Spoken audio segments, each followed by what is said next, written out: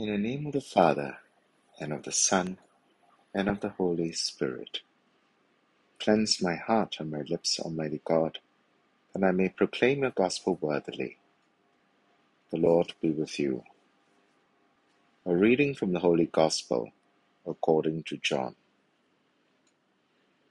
In the beginning was the Word, and the Word was with God, and the Word was God. He was with God in the beginning.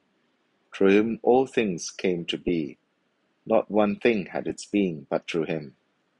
All that came to be had life in him, and that life was the light of men, a light that shines in the dark, a light that darkness could not overpower. A man came, sent by God. His name was John. He came as a witness to speak for the light, so that everyone might believe through him. He was not the light, only a witness to speak for the light. The Word was the true light and enlightens all men, and he was coming into the world. He was in the world that had its being through him, and the world did not know him. He came to his own domain, and his own people did not accept him. But to all who did accept him, he gave power to become children of God, to all who believe in the name of him who was born not out of human stock, or urge of the flesh, or will of man, but of God himself. The Word was made flesh. He lived among us, and we saw his glory, the glory that is his as the only Son of the Father, full of grace and truth. John appears as his witness. He proclaims, "This is the one of whom I said, 'He who comes after me ranks before me, because he existed before me.' Indeed, from his fullness we have, all of us, received, yes, grace in return for grace. Since, through the law was given through Moses, grace and truth have come through Jesus Christ. No one has ever seen God. It is the only Son who is nearest to the Father's heart who has made him known." The Gospel of the Lord. Some would naively argue that the concept of the Logos, translated as the Word in St. John's lyrical prologue, was something radically new, an appropriation of a Greek philosophical concept. But in the Book of Wisdom in the Old Testament, we find not just a subtle and distant hint, but a blaring proclamation of the movement of the eternal Word. For while all things were in quiet silence, and the night was in the midst of a cause, thy almighty Word leapt down from heaven, from thy royal throne, as a fierce conqueror into the midst of the land of destruction.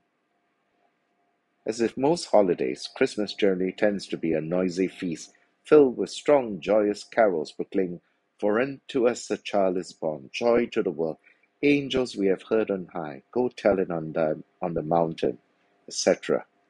And this is all true and very good and very beautiful.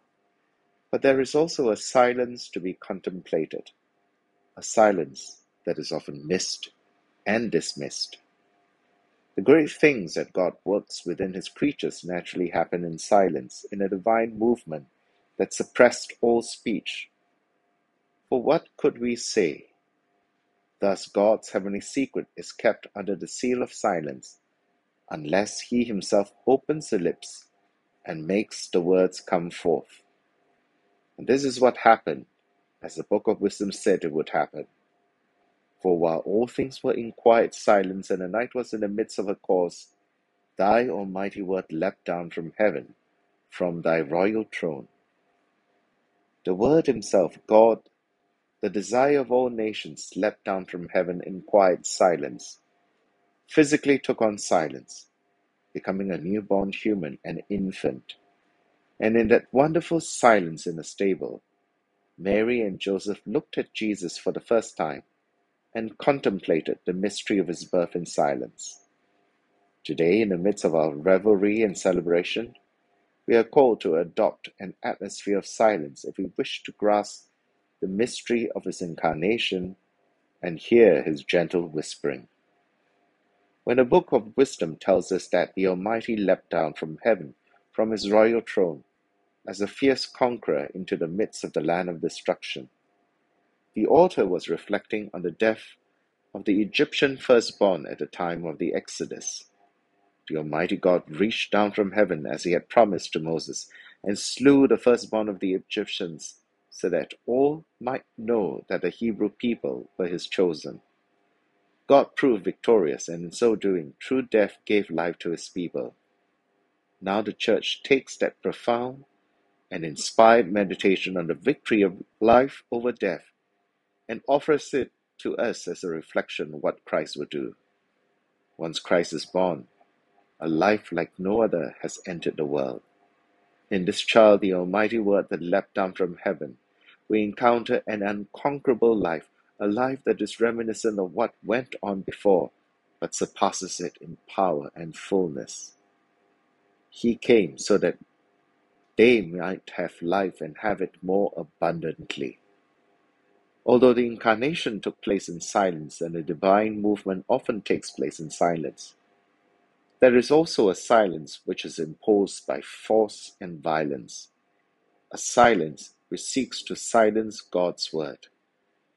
St. John tells us that he, that is the Word made flesh, came to his own domain and his own people did not accept him. It should come as no surprise, therefore, that Christmas, a reminder of the birth of the Son of God, must be removed from the public square and its message silenced, because the message of Christmas, one of life, threatens the prevalent culture of death. The human race has always known violence to innocence, evidenced by the actions of Pharaoh and Herod, in the last century Hitler and Stalin. While adults can make their voices heard in protest, the unborn, the sick and the elderly are easy targets because of their natural silence, if no one speaks for them and on their behalf. Today, that struggle manifests itself in new and frightening ways, with the proliferation of abortion mills and passing of legislation which legalizes the murder of innocents, the sick and the elderly, and which seeks to silence dissenting voices.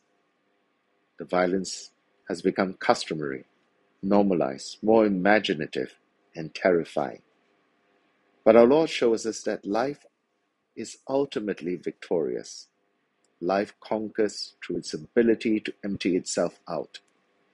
The power of Christian faith manifests itself most especially in being what the world is not. To arrogance, it counters with humility. To cynicism, it reacts with innocence. To deception, it responds with truth. To glamour, it demonstrates with simplicity. To death, it responds with life. To a cacophony of noise, it offers silence. Christian faith is simply the opposite of everything that the world would expect and want. It offers mud when the world wants gold and silver. This is what Christmas is all about. Christmas bears a dangerous message which threatens our world, and yet it carries with it the only message which can save the world. But there is great irony in the liturgy of the Church. In celebrating a humble birth, quiet birth, we offer our best. We offer our gold and silver. To the silent entry of the Word into our world, we offer our voices in songs of praise and wonderment. We enrich the liturgy with the best that we can offer, because the accoutrements of the rituals manifest the beauty of a world that is not ours and thrust us forward and upward into an unimaginable beauty, a sign of the world to come.